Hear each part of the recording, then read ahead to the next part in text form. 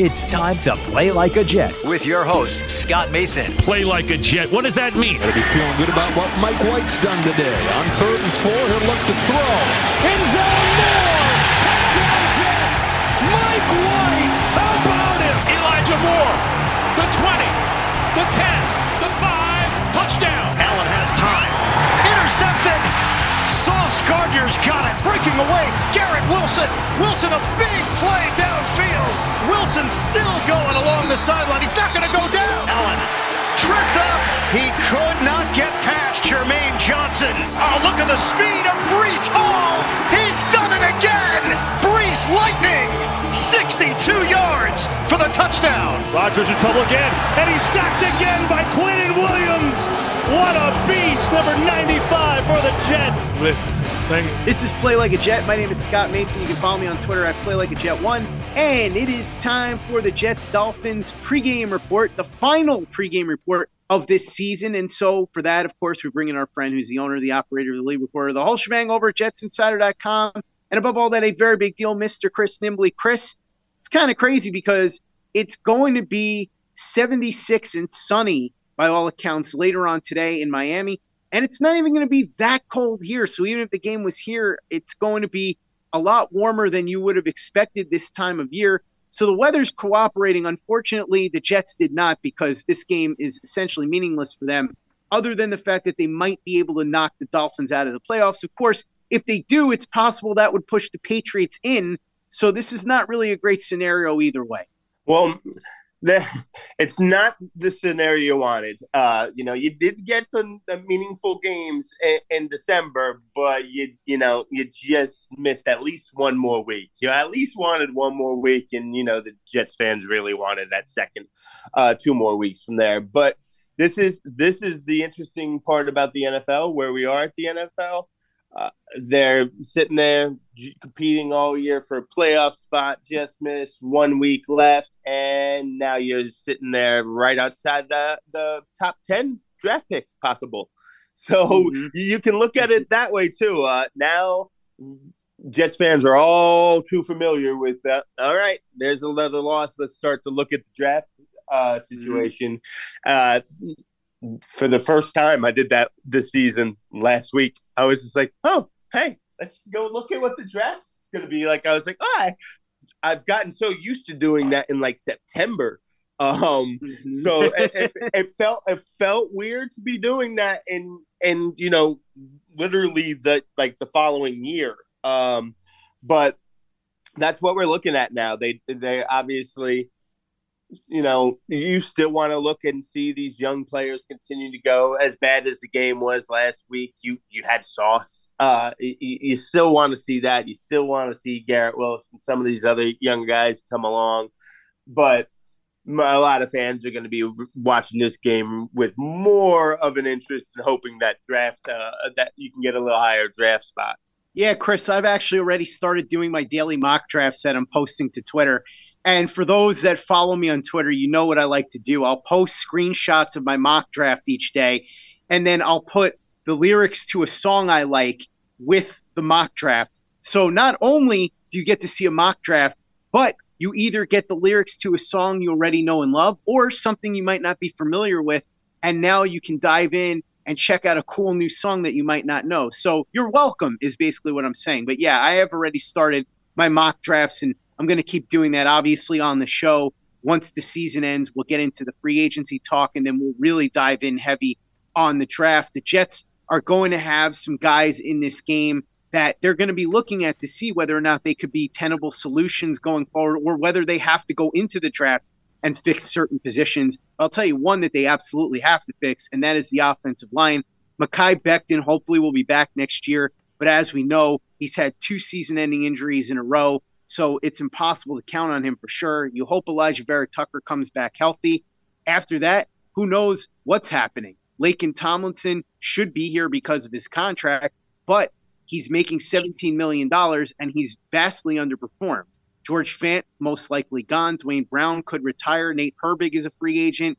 Connor McGovern, who's going to be playing in this game along with Laken Tomlinson, the only 2 guys on the Jets offensive line to make it through the entire season without getting hurt. Connor McGovern is a free agent. So that's really where the Jets are at right now. They head into this game, Chris, with LaMarcus Joyner out, Brandon Echols out, Dwayne Brown out, George Fant out, Nate Herbig out, Mike White out.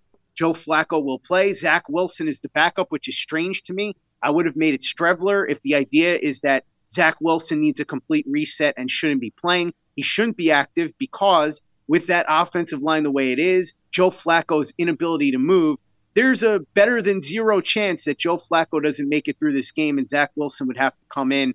So that's a very questionable move from where I sit. And speaking of Strevler, he was not activated, so he's not even going to be an option here. Signed to the active roster, Will Parks, Bradley Anae, Eric Smith, Adam Pankey, and Irvin Charles. You may remember Irvin Charles flashing a little bit in training camp and in the preseason. So, Chris, that's where the Jets are at heading into this game, and that's what we need to know as we get ready to take a look at the prop bets and the game line and everything. But the offensive line is absolutely going to need to be fixed, and I still think it's a little weird that Wilson is active for this game if the idea is that he needs a full reset. Yeah, I definitely agree with that. That doesn't make sense. And I agree with the notion that he needs to full reset. I do agree with that. I think it's better for him to not do it. But then why you have him as a backup when, like you said, Joe, not only is he a statue back there, but he's just disinterested. Like I could see him just being like, yeah, you know what? I don't feel like going back out there. Like I'm half joking. I don't like talking about reading body language, but man, besides from Jay Cutler, I don't know anybody who exudes worse body language. Just every step he takes. This is kind of the thing. A couple things here. Number one, we all missed it. We all, with Mike White, all of us got caught up in the excitement of it. He was coming back from those ribs injuries. It was insane that any of us had any expectations for him. I talked about it last week. I'm not somebody who's going to tell you that Mike White is the future or anything like that. But to judge him off of last week is absurd. And I just want to take last year, if anybody remembers, I shoehorned a comment about Baker Mayfield playing through his injury.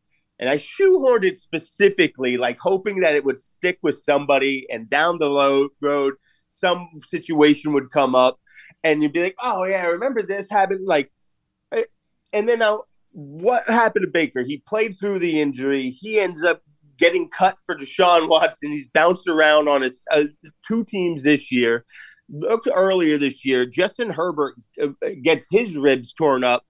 There's people writing think pieces, but what's wrong with Justin Herbert? He just had fractured ribs. He's playing with fractured ribs, and you can't give him more than 2 weeks before you start at wondering what's wrong with him. And now, Mike White, I was joking with you, saying like, I feel like it would be better for Mike White to have missed the rest of the season and just be able to ride into the offseason with that 2-game hot streak and be able to talk about go get a contract off that. Now he's got to go for a contract with that rib game in his mouth, and no one's going to cut him slack for the ribs. So I want to shoehorn that in there. And then also, obviously, that derailed the season, and Breece Hall injury derailed the season. But more than anything else, it was all the injuries on the offensive line. They held up miraculously well, considering, piece by piece by piece. And then it was just AVT playing all 5 positions at once. And then he fell and broke down. And then they still managed to patchwork for another week or two.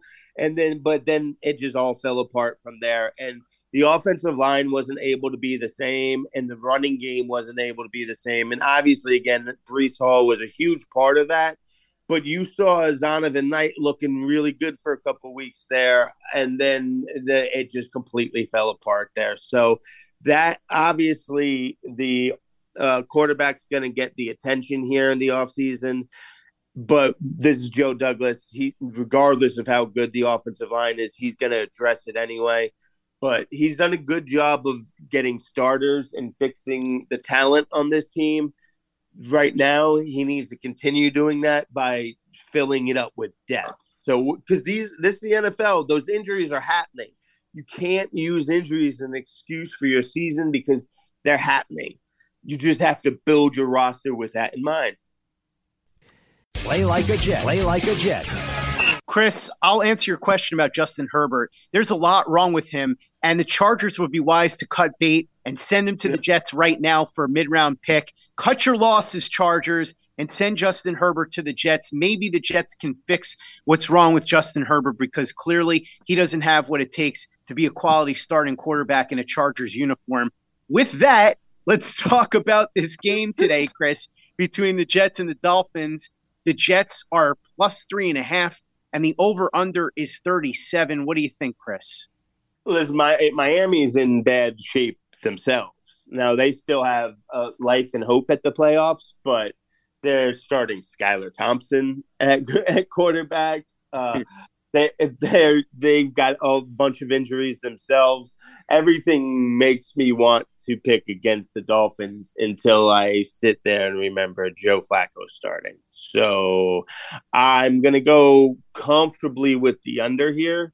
The only way that I see the over coming anywhere close to the over is if there's like 3 defensive touchdowns, which I'm not going to rule out. And that's probably going to stop me from going like super heavy on the under. But I'd lean betting against Flacco with the points, but give me the under. I'd like that. Passing props. Touchdowns, Joe Flacco, over under 1.5. Skylar Thompson, over under 0.5. Passing yards, Joe Flacco, over under 220.5. Skylar Thompson, over under 185.5. Interceptions, Joe Flacco, over under 0.5. Give me the over on the Flaccos. Well, listen, we talked about this too before. Zach Wilson's the backup, so it's like, and what's Joe Flacco's not getting benched here? So go ahead, let it rip. He's throwing over that easy. Rushing and receiving props. Rushing yards, Jeff Wilson, over under 54.5. Raheem Mostert, over under 45.5. If you think back to what Mostert did against the Jets the last time these two teams played and the trouble the Jets seem to have with outside speed runners, Raheem Mostert might be a good bet here at 45.5 being the over-under on him. Receiving yards, Corey Davis, over under 35.5. Elijah Moore, over under 27.5. Garrett Wilson, over under 55.5. Remember, Garrett Wilson needs 74 yards to hit 1,100 for the season. Wouldn't bet on it because, as you said, Chris, Joe Flacco's playing quarterback, but it's not out of the question. Jalen Waddle, over under 47.5. Tyler Conklin, over under 26.5. Tyreek Hill, over under 66.5. Yeah, I'm not in love with those because of the Joe Flacco thing. I do think Garrett Wilson's likely to get that. I think Corey Davis is probably a nice one there too. Just, he's just going to look for Joe Flacco to hit him on a bunch of little 12-yard hooks and stuff. The running backs, the Miami running backs are interesting though, because just looking at the defense the last few weeks, I want to easily hammer both those overs. But again, Skylar Thompson's at quarterback, so the threat of Waddle and Hill is a little less, worrisome. I think I'd go feel good about taking Mostert still. This defense, they're as good as they've played this year. Obviously, they faltered a little at the end, but they're vulnerable in the middle. And I know that the outside run, you talked about that, and Miami takes advantage of it. But I think that's just there's 2 ways that this offense can still get them with the running game. So I'd go with the Mostert over there. Defense and special teams props. Sacks, Bradley Chubb, over under 0.75. Christian Wilkins, over under 0.75. Jalen Phillips, over under 0.75. Melvin Ingram, over under 0.75. I'll be honest, Chris, with the way this offensive line for the Jets is going to look later today, I'd probably take the over on all 4 of those guys. Tackles and assists, Christian Wilkins over under 5.5. Jalen Phillips over under 3.5. Jerome Baker over under 5.5. Javon Holland over under 4.5. Xavier Howard over under 3.5. Kicking props, Greg the Leg Zuerlein. Field goals over under 1.5. Jason Sanders over under 1.5. Kicking points, Jason Sanders over under 6.5. And extra points made, Greg Zuerlein over under 1.5. Jason Sanders over under 1.5. You say that jokingly about the sacks thing, but I bet you if you took all of them, that you're hitting on 2 of them at least, and you're probably hitting on at least 3 of them. So that's not a bad strategy. That's the thing about betting sacks, and we've talked about it all the time. Like, it's really hard to get sacks. The best guys that at sacking quarterbacks tend to not even get a sack a game. So it's hard to figure out who's going to get the sack when. Go ahead, bet all 4 of them. You're going to split it at least. Touchdown props, Tyreek Hill plus 130, Raheem Mostert plus 145, Jeff Wilson plus 160, Jalen Waddle plus 185, Zonovan Bam Knight plus 225, Garrett Wilson plus 255, Corey Davis plus 295, Ty Johnson plus 295, Tyler Conklin plus 350, Elijah Moore plus 425, Mike Gesicki plus 500, Michael Carter plus 550, Trent Sherfield plus 550, CJ Uzomah plus 600, Dolphins defense and special teams plus 650. That's not a bad bet because I have a feeling Joe Flacco is going to fumble at least once in this game, and it wouldn't shock me to see the Dolphins return it for a touchdown. Cedric Wilson plus 850, Jets defense and special teams plus 850, no touchdown scorer in the game plus 4,000. Not the worst bet I've ever heard considering the state of the quarterback play in this game. Skylar Thompson plus 950, Durham Smythe plus 950, Alec Ingold plus 1,300, Joe Flacco plus 1,100, Kenny Yeboah plus 1,500, Jeremy Ruckert plus 1,600, Braxton Berrios plus 1,600, James Robinson plus 1,900, Denzel Mims plus 1,900, Tanner Connor plus 2,500, Salvon Ahmed plus 2,500, Hunter Long plus 2,500. Hold on, just once. Sorry, that's just me putting my bet in for the no touchdown score.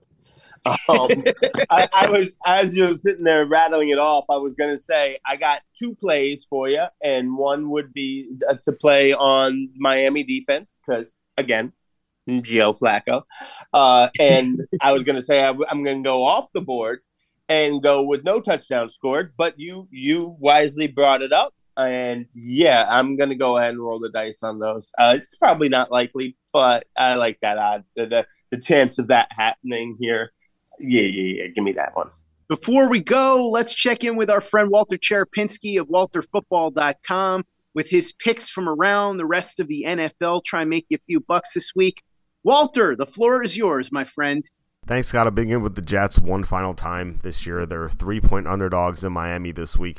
Actually, they're a favorite in Miami before the Joe Flacco news happened, but I actually like them with Joe Flacco this week because they won't have to deal with Mike White's injury. Joe Flacco's at least healthy and he should be able to throw on the Dolphins, who have a bad secondary. It kind of reminds me of week 2 when Flacco had success against Cleveland. I think it's a similar matchup. The Dolphins need to win this game to make the playoffs. They also need the Patriots to lose, but that's kind of the reason why I like this the game here for the Jets.